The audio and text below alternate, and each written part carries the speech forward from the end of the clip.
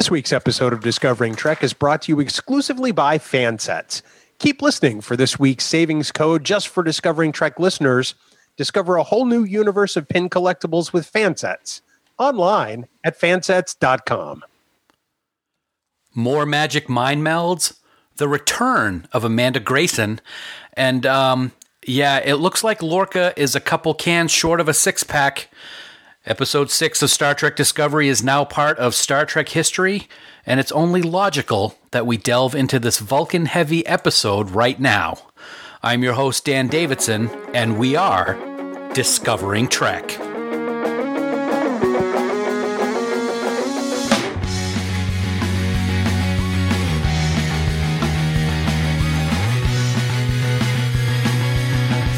Welcome, friends, all across the Alpha Quadrant to Episode 6 of Discovering Trek, the Star Trek Discovery Companion, presented by Fansets. It is great to be here, as always, with you once again to talk about the latest episode of the latest Star Trek series, that is Discovery.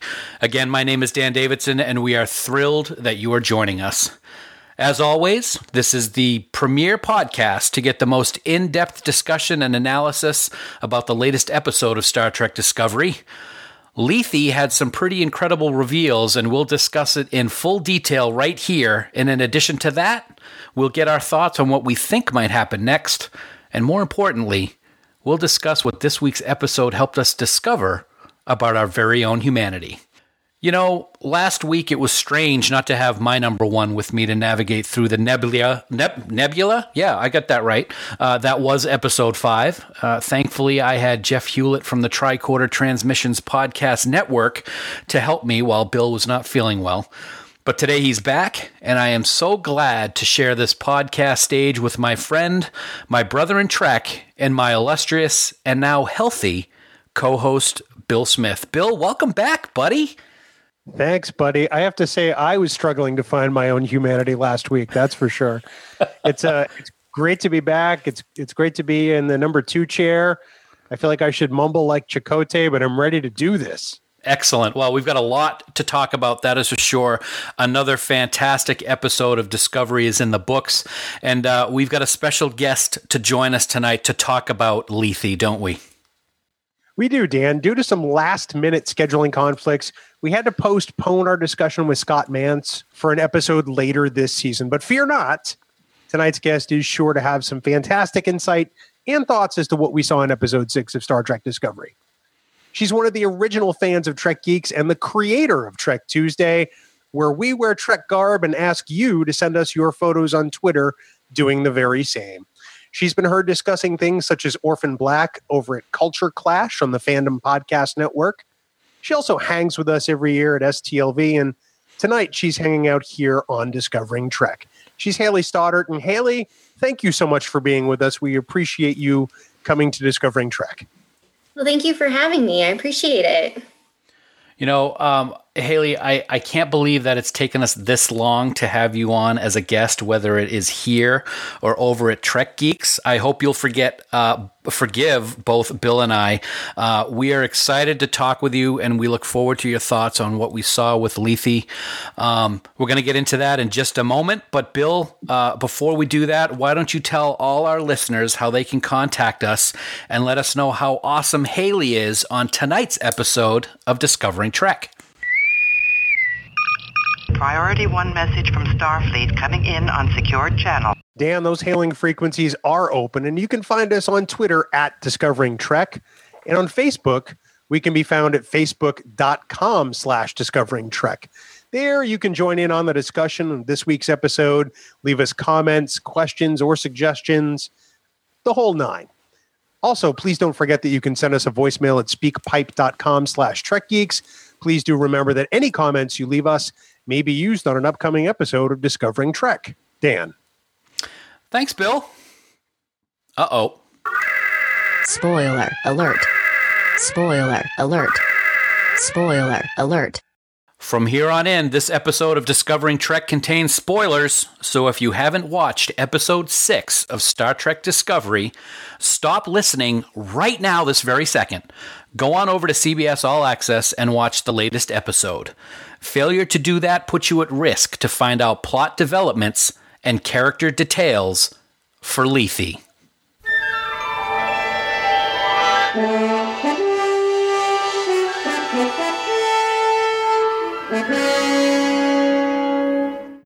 Ambassador Sarek is preparing to depart Vulcan on a diplomatic mission. When asked, he does not inform his Vulcan traveling companion about the nature of that mission. Aboard Discovery, Burnham and Tilly are running laps through the ship. Burnham is coaching Tilly to a time that will earn her a physical endurance commendation. Lorca and Tyler are training against Klingons in a holographic training room. Lorca grills Tyler about his past and history. He wants to make Tyler his chief of security, and Tyler accepts the position. Sarek wonders why his ship is not dropped out of warp and why the course has been changed. His traveling companion is a fanatic, part of a group who believes that humans are inferior and that Vulcans should withdraw from the Federation. The other Vulcan injects something into his arm, turning him into a walking bomb, flashes a live long and prosper sign, and then explodes as Sarek erects a force field. Burnham orders a nutritious meal for Tilly, hitting all the macros. Tilly notices Tyler sitting in the mess hall. Word on the street is he killed 6 Klingon soldiers himself while escaping with Lorca. Tilly and Burnham sit with Tyler. Tyler extends a hand to shake Burnham's, and she suddenly feels incredible pain. Her vision blurs, and she falls to the floor as she sees Sarek?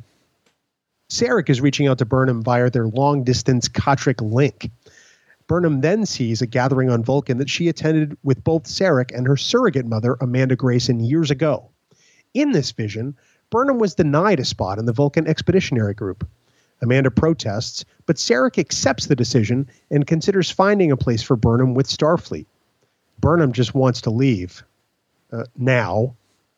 Then Sarek sees present-day Burnham. He asks her what she's doing there in his mind. He then steps up and forces her out of his memory, literally. She awakens in sickbay with Dr. Culver, Captain Lorca, and Cadet Tilly standing over her. She tells them that Sarek is in trouble and explains about the Kotric link. She also remembers that Sarek believed Burnham could show the heights of human potential. Other fanatics on Vulcan disagreed and tried to have Burnham killed. It was at this moment that Sarek grafted his Katra to hers, not during the Klingon attack that killed Burnham's parents. Lorca contacts a Vulcan Starfleet admiral who tells him that Sarek's ship is indeed missing. The Vulcans were engaging in peace talks without Starfleet, and Sarek never arrived. Lorca tells the admiral that he'll mount a rescue mission, something the admiral tells him not to do, but Lorca goes ahead and does it anyway, cutting off communications abruptly. Radiation from the nebula is making it difficult to find Sarek. Lorca and Burnham go to Stamets, who believes he can modify a neural enhancer to boost Burnham's Kotric link and reach Sarek, but they'll have to take a shuttle inside the nebula. Tilly will go with her to operate the neural enhancer, and Lorca assigns Tyler as the pilot and tells him to bring back Burnham without a scratch. Or don't come back at all. Really? Lorca gets a transmission from Admiral Cornwell. Her cruiser just dropped out of warp, and she's requesting permission to dock. Cornwell admonishes Lorca for his unauthorized rescue mission and many other decisions. In the end, she says she came to talk to her friend. Burnham tells Tilly that Sarek's dying thoughts are how Burnham were his most significant failure for not being accepted into the Vulcan Expeditionary Group. Tilly engages the neural enhancer, and Burnham returns to the memory from earlier. Amanda is gifting her the Lewis Carroll book and reminds her to always remember that she is human, as Sarek brings that news of Burnham's rejection. Present-day Burnham announces herself to Sarek, and he fights her again, but this time Burnham fights back. Burnham's readings become very erratic, and Tyler pulls rank on Tilly, ordering her to pull Burnham out. Meanwhile, Lorca and Cornwell reminisce about old times. Cornwell says she's really worried about Lorca and how he's putting the Discovery and her crew into harm's way. He's changed since the Baran was destroyed. Lorca manages to manipulate Cornwell into making things more horizontal. Tyler Tilly, and Burnham try to figure out what they can do. Tyler suggests that Sarek isn't looking at Burnham's failure, but really his own. Burnham goes back in and returns to the memory. Sarek reveals that the Vulcan Expeditionary Group was willing to accept either of Sarek's non-Vulcan projects, Burnham or Spock, but not both. He had to choose. Sarek chose Spock, only for Spock to choose Starfleet instead. Sarek admits the failure was his and that he is ashamed. Burnham tells Sarek to show her how to save him, like he saved her after the bombing. They mind meld, and Sarek awakens on his ship and engages the ship's transponder. Cornwell examines the scars on Lorca's back while they're in bed. This wakes him, and he instantly rolls over and puts a phaser to her head. Cornwell is livid with Lorca and convinced that he is not mentally fit to captain the Discovery. Lorca begs Cornwell not to take his ship away. Lorca then joins Burnham in discussing Sarek's health and how to accomplish his mission. Lorca decides to ask Cornwell to complete it. He says he didn't mount the rescue mission for Sarek, but for Burnham, and then awards her the position of science specialist on the bridge of the Discovery. Burnham speaks with Sarek. She wants Sarek to talk to him. When he resists, Burnham tells him that she won't push him away, but they will have this conversation one day. Before leaving, Cornwell tells Lorca that when she returns, they're going to discuss how Lorca will step down and get help, and then maybe he can return to the captain's chair. Burnham tells Tilly that she gave her bad advice and that she should find her own way to the captain's chair. Tilly says she has. Burnham tells Tyler about how she feels unburdened by this new information she got from Sarek and that she's feeling a lot of emotions. Tyler tells her that's just being human. Burnham offers her hand to Tyler, and this time they reintroduce themselves. On Cancri 4, Cornwell tries to negotiate with the Klingons and the elders of Cancri 4. The Klingons immediately kill the Cancri elders and the Starfleet guards. They contact Cole, who welcomes them into his new empire. He had been hoping to capture Sarek, but Cornwell will do. Saru awakens Lorca and informs him of Cornwell's capture. Saru is surprised when Lorca tells him to contact Starfleet Command and ask for orders. And what Saru doesn't see is the phaser Lorca has concealed behind his back. You know, Bill, it's good that things are back to the way that they should be after your absence last week. Your recaps have become the stuff of legend, sir, and this week was no different. Well done, my good man. Thank you. Thank you. It's an honor to serve. Well, we are glad that you were here to service us. A little Borg reference there. So, obviously, a lot happened last night. Very Vulcan-centric episode. I was very impressed with what we saw in last night's episode. Let's get right into it. And Haley, the first thing I'm going to ask you about is what did you think? What was going through your brain when we actually found out that the training center bombing that took place when Burnham was a child was actually Vulcans and not Klingons, as I had originally thought was the case?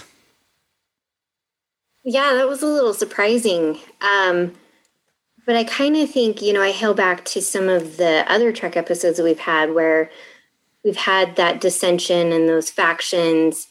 And it kind of makes sense that for this point in time, they wouldn't want Vulcan-human interaction. They wouldn't want that collaboration as much as we would think that they would want. Mm-hmm. We think in most Trek, Vulcans and humans, Starfleet have gotten along.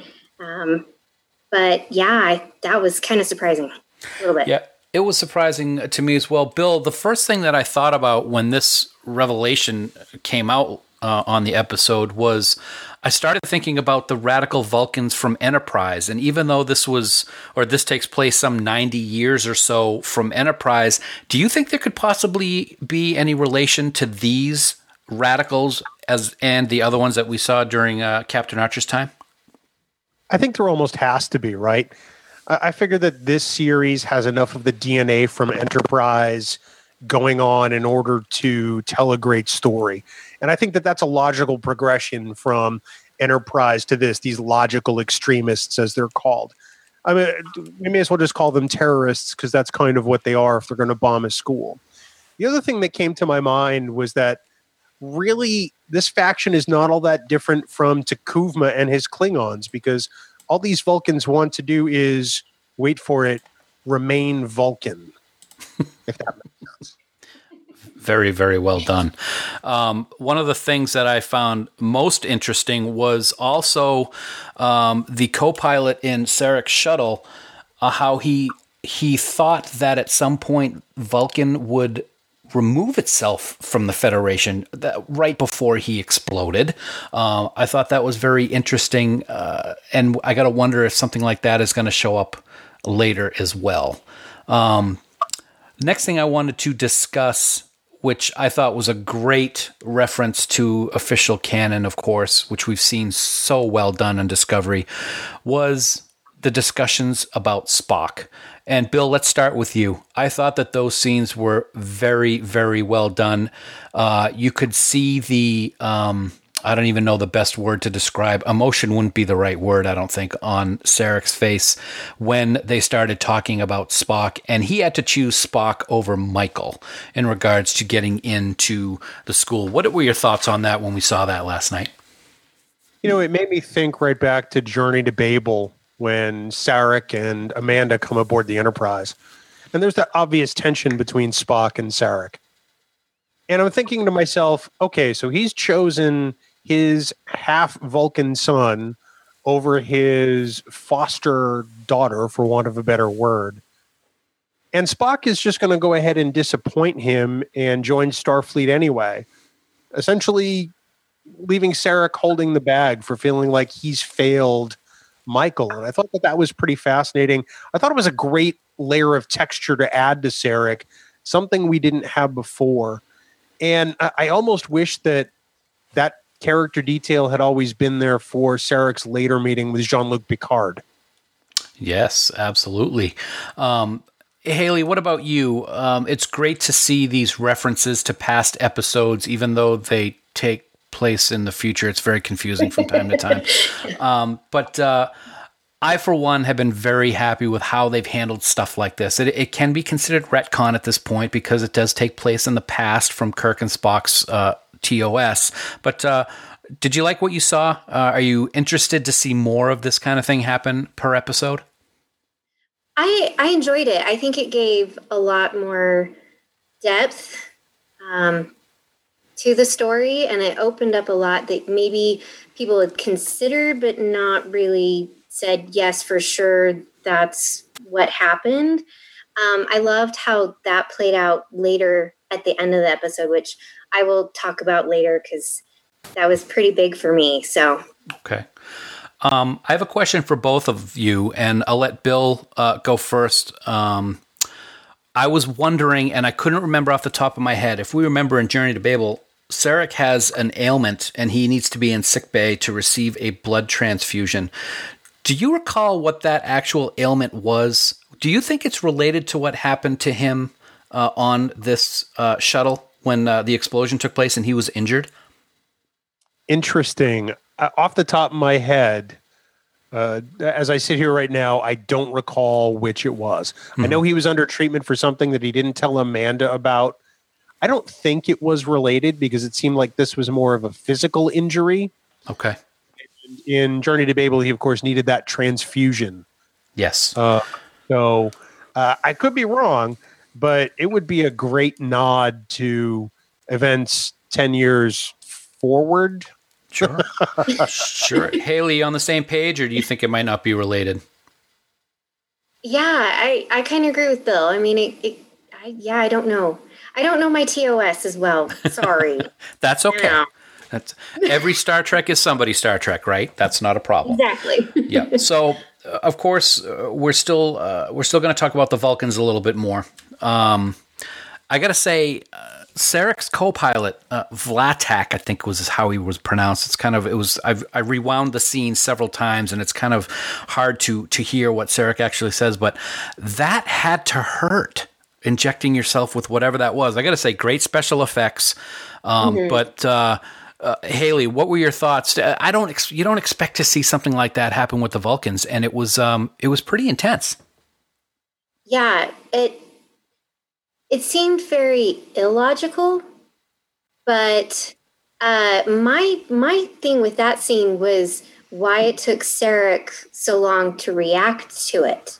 I mean, he kind of stood there, and I'm thinking, come on, you know what's going to happen. Obviously, he knew that this dude was going to essentially blow up himself and the ship. And I thought, react faster. I would react faster. Why are you not reacting faster? That was what was going through my head at that point. I just wanted to scream at the TV, react faster. I get that all the time. I got to react faster. Bill, what do you think? Was it a good reaction from Sarek? I kind of along the same lines as Haley. I'm like, okay, why isn't he beaming out, putting up shields, incapacitating this guy? Mm-hmm. I can't say that it was shock because he's a Vulcan, and I don't really think that shock would make him hesitate. But what do you think? I think Sarek was probably in utter disbelief. I mean, I agree with both of you. He probably should have reacted faster. And Haley's right. There is a lot of illogic around this whole situation. The Vulcans, a race of pacifists, have a suicide bomber. That's something I can't really wrap my head around. Yeah.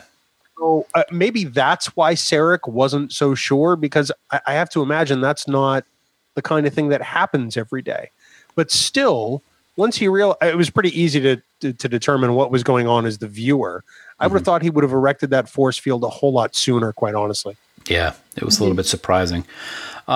Finally, one thing I wanted to touch on in regards to the Vulcans, and I'll have more to say later on in the show, is it really was interesting to me and a little bit saddening at the same time that we are seeing that the Vulcans now, during these flashbacks at the the expeditionary group, are still as arrogant and bigoted as what we saw with the beginnings on Enterprise. That was really something that was a shock to me. What do you think, Bill?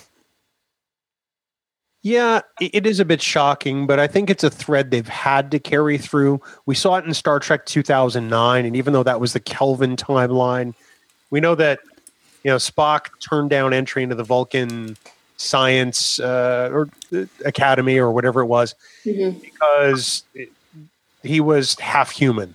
Mm-hmm. And it seems to me that it's weird that Vulcans have that quality. I mean, at this point, there's an entire starship full of Vulcans in the Star Trek universe, the Intrepid. And I can understand it on one hand, but like you say, it seems pretty illogical on the other. Yeah, it's a direct callback to the thread started in Enterprise. I think it was going to provide some great drama. Maybe season 2 will center around some of this and Vulcan's possible withdrawal from the Federation. I don't know. That would be really cool. But definitely still arrogant and definitely still, I guess bigoted is the right word. Yeah. I'll be touching upon that later on. Haley, I got 2 questions I have for you, and they revolve around Captain Lorca right now. First of all, what was your opinion of him before Lethe?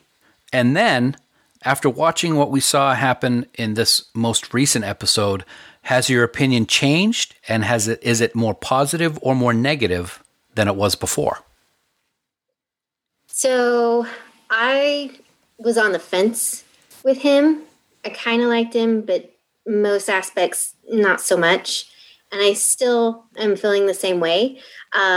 Interestingly enough, I was Google searching because I know that there's a term out there in the DSM-5, but I could not for the life of me remember what it is. But he's very, I think, deluded about himself and his abilities. And this episode just kind of furthered that he's okay, but I definitely am not on his side. Interesting. Not on his side. That's a good way to put it. Now, Bill, I think that you have some things you're going to talk about Lorca later on in the show, but what about you? We know how you feel about Lorca based on what we've talked about in previous episodes. This week had some pretty special doors opened in what we've seen into how he is. Has your opinion changed? And more importantly, let me ask you this. Do you think he should be in command of the Discovery? I think my opinion on Lorca has changed a little bit, or at least it's evolving. Before, I thought he was just mad. And going back to some of the pre-show press junkets where Jason Isaacs was talking about Lorca, he talked about how this guy was really messed up. And in the last episode of Discovering Trek, I referred to him as damaged, the character. And I believe that now more than ever. For reasons that I will state later, I am slightly more sympathetic toward Lorca.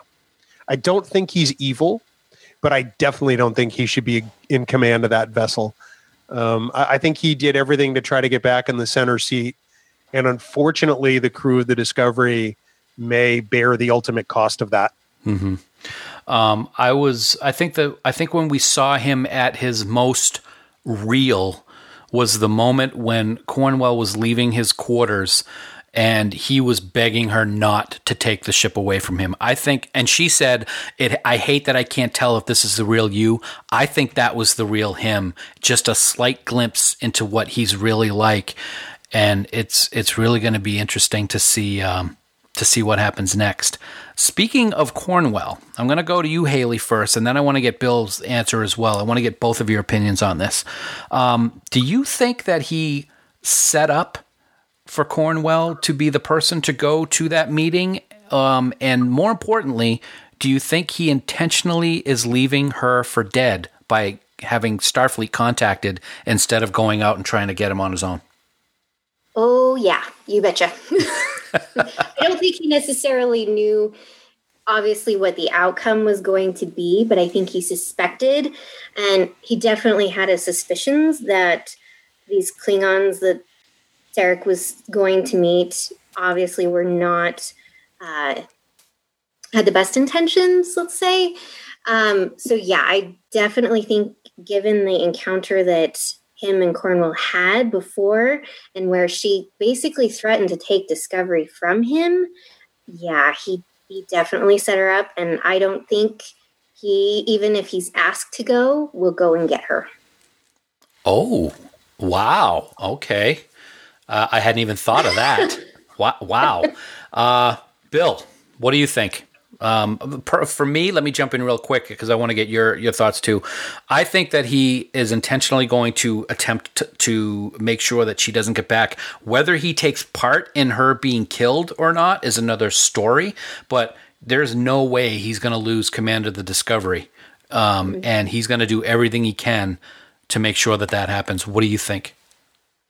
I'm right there with you. I think that if he is sent to get her, I don't think it's going to go well. And I think that will be intentional. He may not pull the trigger, quote unquote, but I think that he will definitely not capitalize on opportunities to get the Admiral, because like you said, he doesn't want to lose that ship. I mean, that's who he is at this point. Mm-hmm. And if he loses that, then he probably figures his life is pretty much over. So I have to imagine that he's going to hold on to that captain's chair at all costs. It's funny, when I was watching this episode, I'm in the middle of a rewatch of one of my favorite shows, Sons of Anarchy, right now.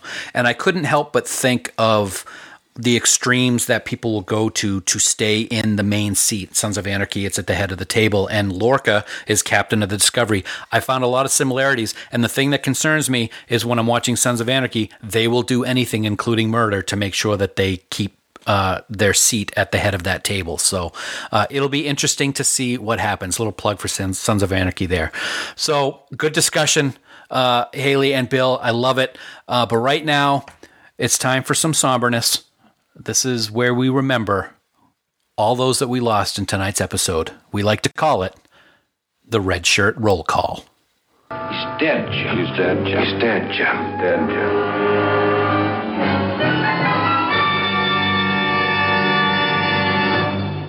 You know, Discovery is a show where we're going to lose crew and we're going to lose characters. That much is certain. And although this week we didn't have any regular characters meet their maker, it still was not without death and destruction. So, Bill, who are we saying goodbye to in episode 6? Well, Dan, we bid a warm and fond farewell to Sarek's Vulcan co-pilot Vlatak, he who turned himself into a Vulcan bomb. That didn't go so well for him. Dan, we also say goodbye to the elders of Cancri 4 who were executed by the Klingons toward the end of the episode. Those poor guys were just organizing a meeting, and little did they know they were never going to leave it. And of course, Dan, we would be remiss if we didn't have any actual red shirts. And by that, I mean Admiral Cornwell's 2 unnamed security guys, because let's be honest, they were pretty much dead before they beamed down. Yes, that happens all too often, doesn't it? So whether it's heaven, whether it's Shakari, or whether it's wherever the Cancri believe they go to when they die, we wish them all a safe journey as we raise a glass of synthahol in their honor and memory as they earn their spots on this week's Red Shirt Roll Call. Dan, this week's episode is brought to you by Fansets. They're the exclusive sponsor of Discovering Trek. You know, they truly are the place for everyone's collectible pin needs. You know, Dan, they represent so many franchises. You know, there's DC, Marvel. We know we've got Harry Potter, Firefly, and they do have this little show called Star Trek. I think you've heard of it. Interesting. But, you know, Dan, they have just the pin for even your favorite genre. We want everyone to head on over to fansets.com. They have an enormous library of products and accessories. Plus, we have an exclusive offer just for Discovering Trek listeners for this week only. Enter the code KATRA, that's K-A-T-R-A, at checkout for 10% off your entire order. But please don't wait. This code is only going to be available to use until next Sunday, October 29th, 2017 at 11:59 p.m. Eastern, Dan. Absolutely, and we want everybody to take advantage of that special savings.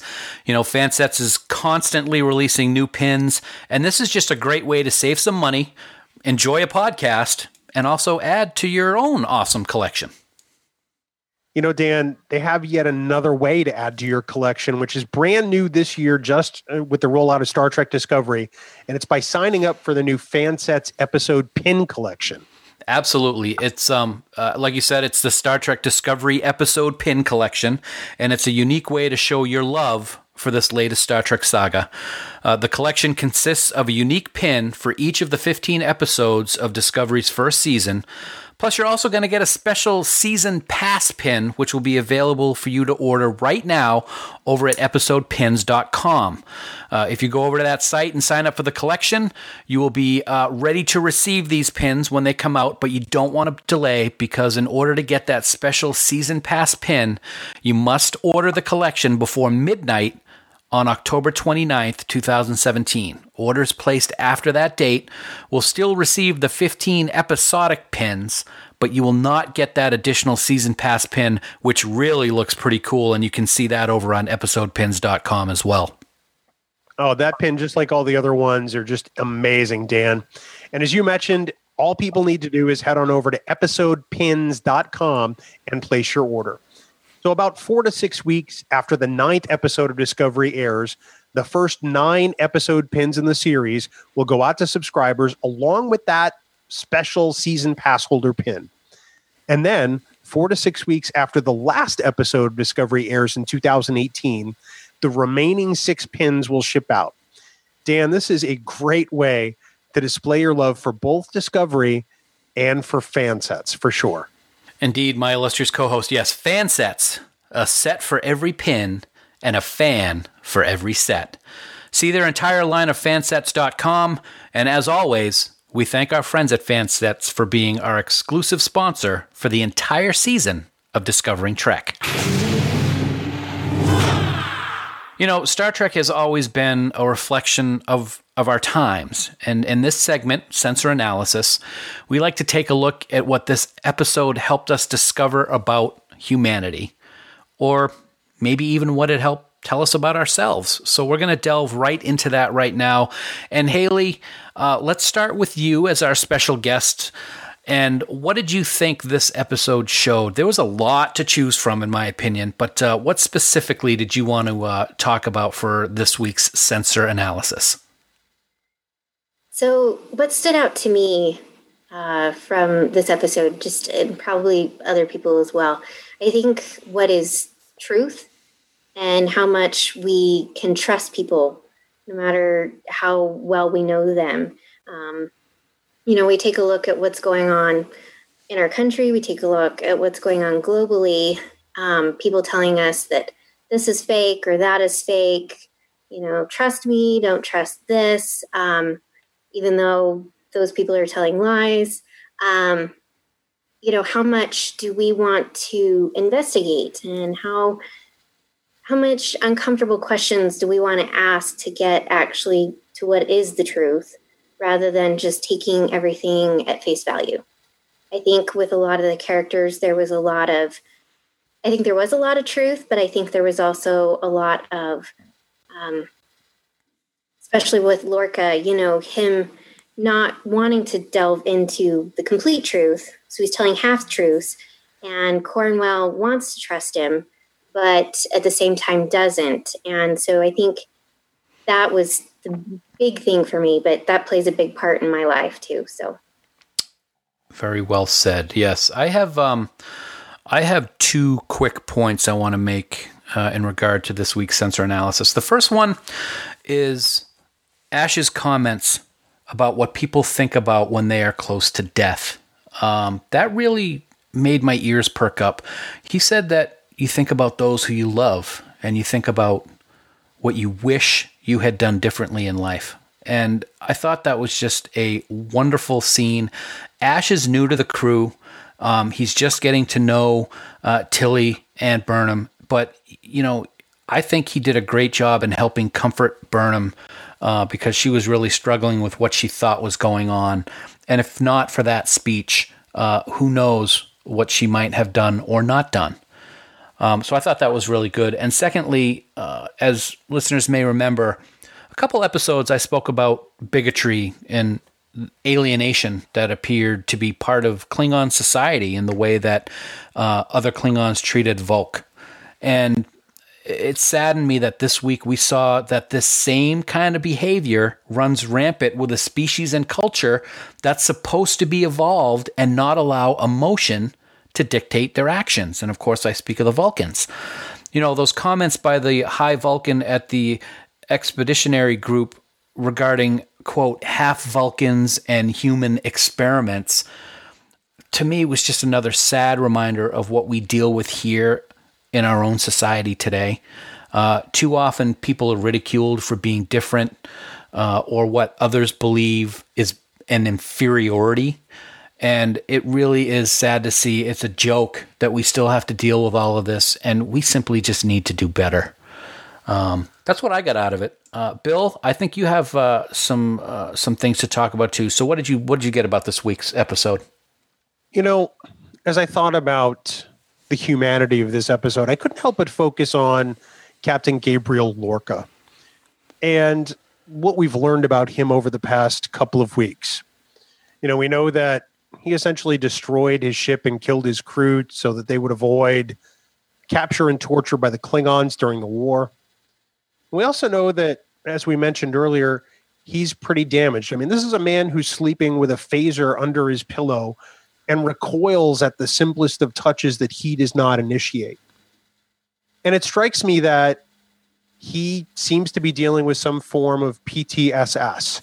And I don't call it PTSD on purpose because, honestly, it's not a disorder. I used the word damage a couple of times, but I think that compromised in Lorca's case might be a better word. I mean, he's a leader of men and women, and in order to do that, he simply must be at his level best, where he can put the mission above himself. And at this point, Gabriel Lorca simply cannot. And as I consider what that means for us, I think it's a grave and stark reminder of the things that we ask people to do on our behalves every single day. We often hear the mantra that freedom isn't free, and it truly is not. The cost is borne out of the men and women who volunteer to put on uniforms and defend lives and nations. In our modern day, it's servicemen and women. And in Starfleet, it's people like Gabriel Lorca. He's fought for the Federation and Starfleet, and now The cost is his very humanity. And while Michael Burnham is discovering hers, Lorca has steadily been losing his in spades. He could very well have been an exemplary officer at one point, but now he's just a liability and a threat to the very security of the Federation.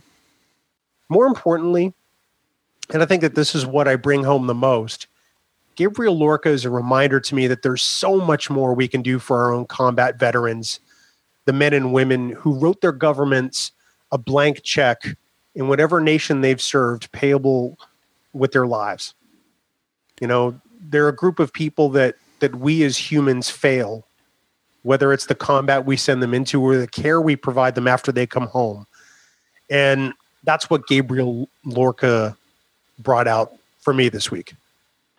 Wow. In all of the episodes that we've been talking about sensor analysis, Bill, I got to say, I think that is the most detailed, in-depth, and accurate representation of what the episode really means. Very well done. Both of you guys. Great job. Thank you so much. So right now, let's smile a little bit and have some fun with some Starfleet commendations. What we want to do now, Haley, I'm going to start with you, and I want you to pick 1, 2, or 3 things that you want to call out in this episode that you loved. Characters, performances, scenes, anything you want. What do you got for us? Burnham and Tilly. Yeah, totally loving Burnham and Tilly together. Oh my gosh, that scene where they're running and she's motivating her and how it ties into the end and Tilly's just, takes off running. I love that. And I love Tilly's by far my favorite right now. I love also that she's, and I mentioned this on Twitter earlier, that she's not the stick, straight, tiny female character. And I love that. I love that she's got curves, and I love that she is comfortable with who she is, clearly. I mean, she struggles, we all do, but I love that she's comfortable with who she is. And my other favorite thing that was very personal for me was the end scene between Burnham and Tyler, and where she's talking about her struggle between logic and emotion. And she's talking about how she's feeling these emotions that are conflicting and she doesn't quite understand how to cope with them. And I think Tyler is going to be that person to kind of help her find her emotions and kind of return to her humanity while still allowing her to keep some of her logic. Because I definitely, people who know me well, I struggle with that myself. And I love that. That was probably my favorite.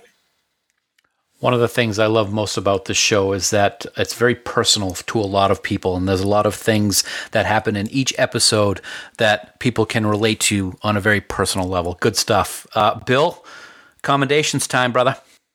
Oh, happy to do so. Dan, first up, I have to give the writers a commendation, honestly, for making Lorca this damaged and fragile. He's the last person who should be in command of a starship right now, and it's an intricate and compelling story. Ultimately, it makes you doubt whether, you should have compassion or empathy for Lorca at all, and I think that's the best thing about the writing for this character. Usually Starfleet captains are beyond reproach, and they're, the best of the best, and with Gabriel Lorca, we honestly don't know, and I think that that's the exciting part. And then, Dan, my other commendation tonight has got to go to Mary Wiseman. Just like Haley said, I simply adore Tilly more and more each week. As awkward as she can be at times, she's as much a mentor for Michael Burnham as Burnham is for her. And the scene where they meet Tyler at the beginning and Tilly kicks Burnham under the table,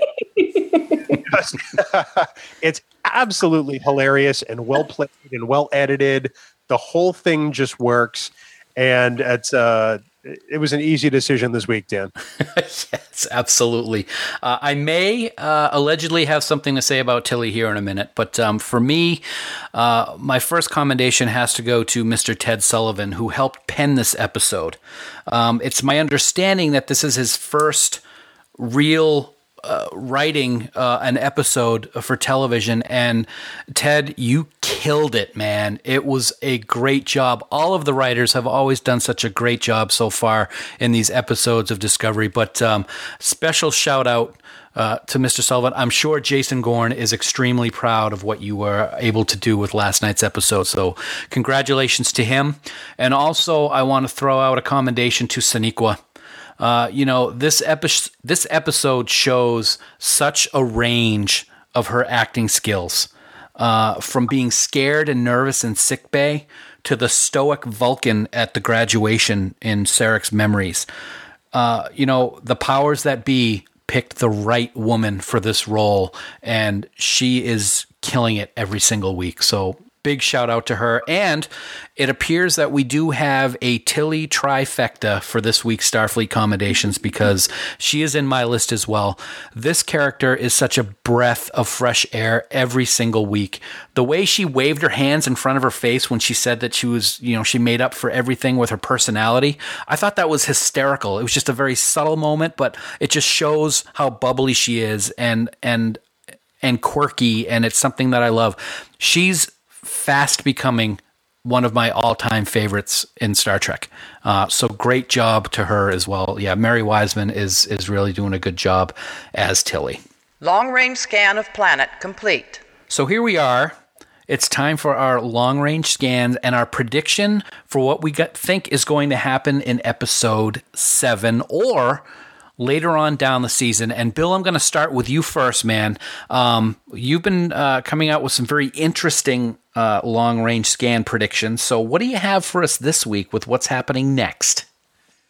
I've really struggled with this one this week, because I feel like I've been so wrong on some stuff. I feel like my record is pretty poor. My ERA is just in the toilet. So I'm going to go with something simple tonight. And I think that's in an upcoming episode, probably very soon, I think that we will probably add Admiral Cornwell to the red shirt roll call. Oh, that's where I'm leaning. How it happens, I couldn't tell you, but I have a feeling she's not going to survive her Klingon captivity. Interesting. Okay. Wow. More death is what you're saying. That's great, Bill. Okay. Pretty much. Haley, you got anything a little bit happier? I don't know. Maybe, probably not. My prediction just kind of is with Lorca. I think he's going to continue to mentally deteriorate. Like I said earlier, I think he's got some delusions about himself. I definitely agree with Bill that he's very damaged and very broken.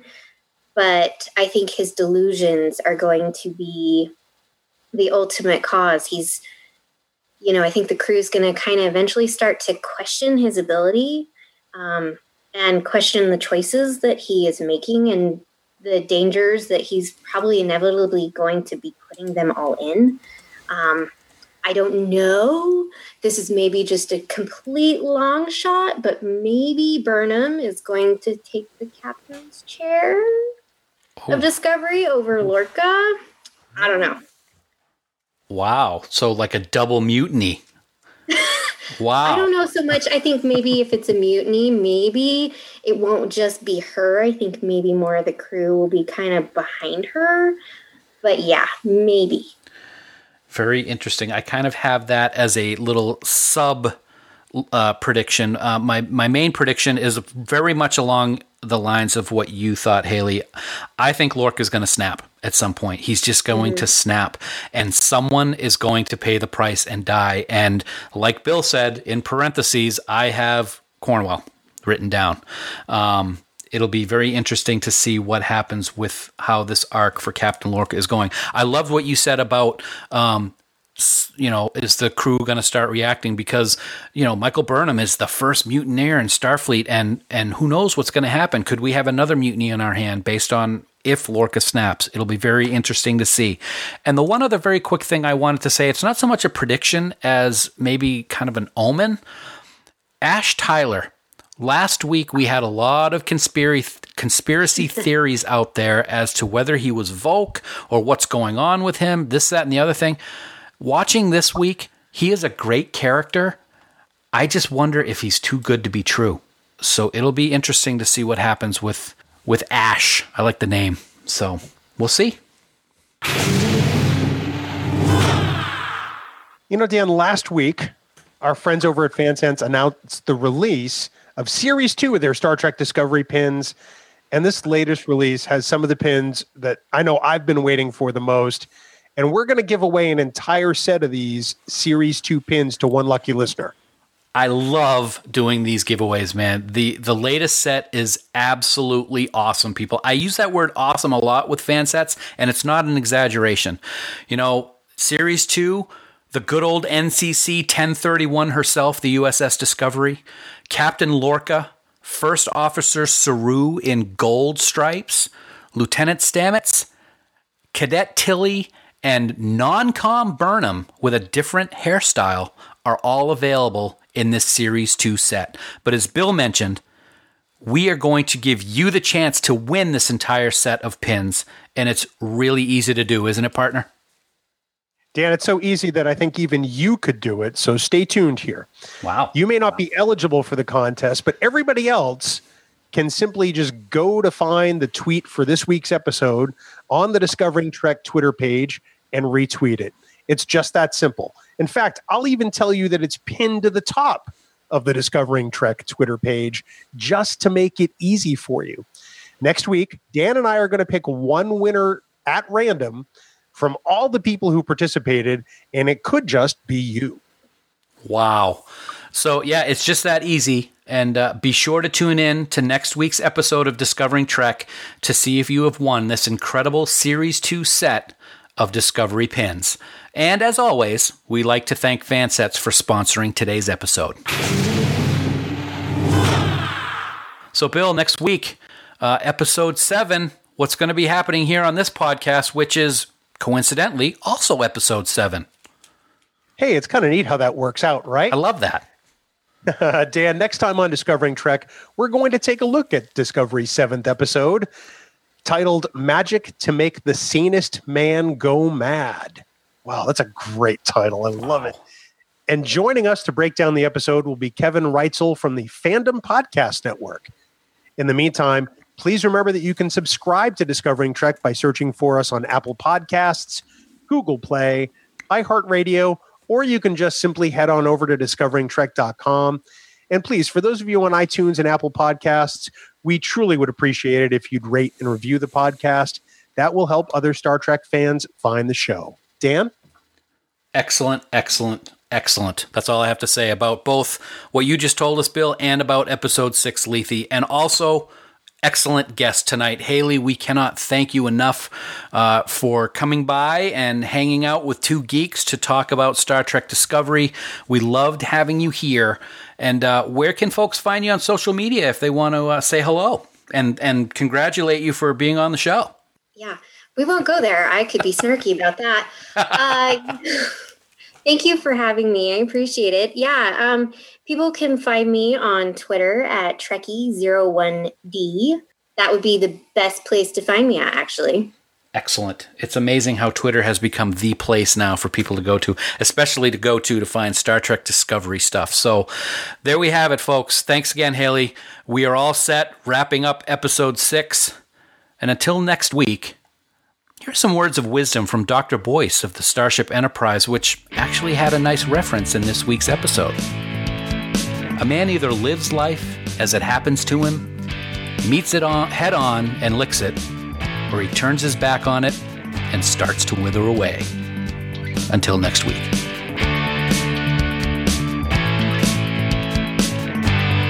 Music for Discovering Trek is provided by 5 Year Mission. They're writing one song for each episode of the original Star Trek. Download their music at 5yearmission.net. Discovering Trek, a Star Trek Discovery companion, is a production of Trek Geeks. Executive producer Dan Davidson. For even more Star Trek discussion, check out the Trek Geeks podcast, available on Apple Podcasts and TrekGeeks.com.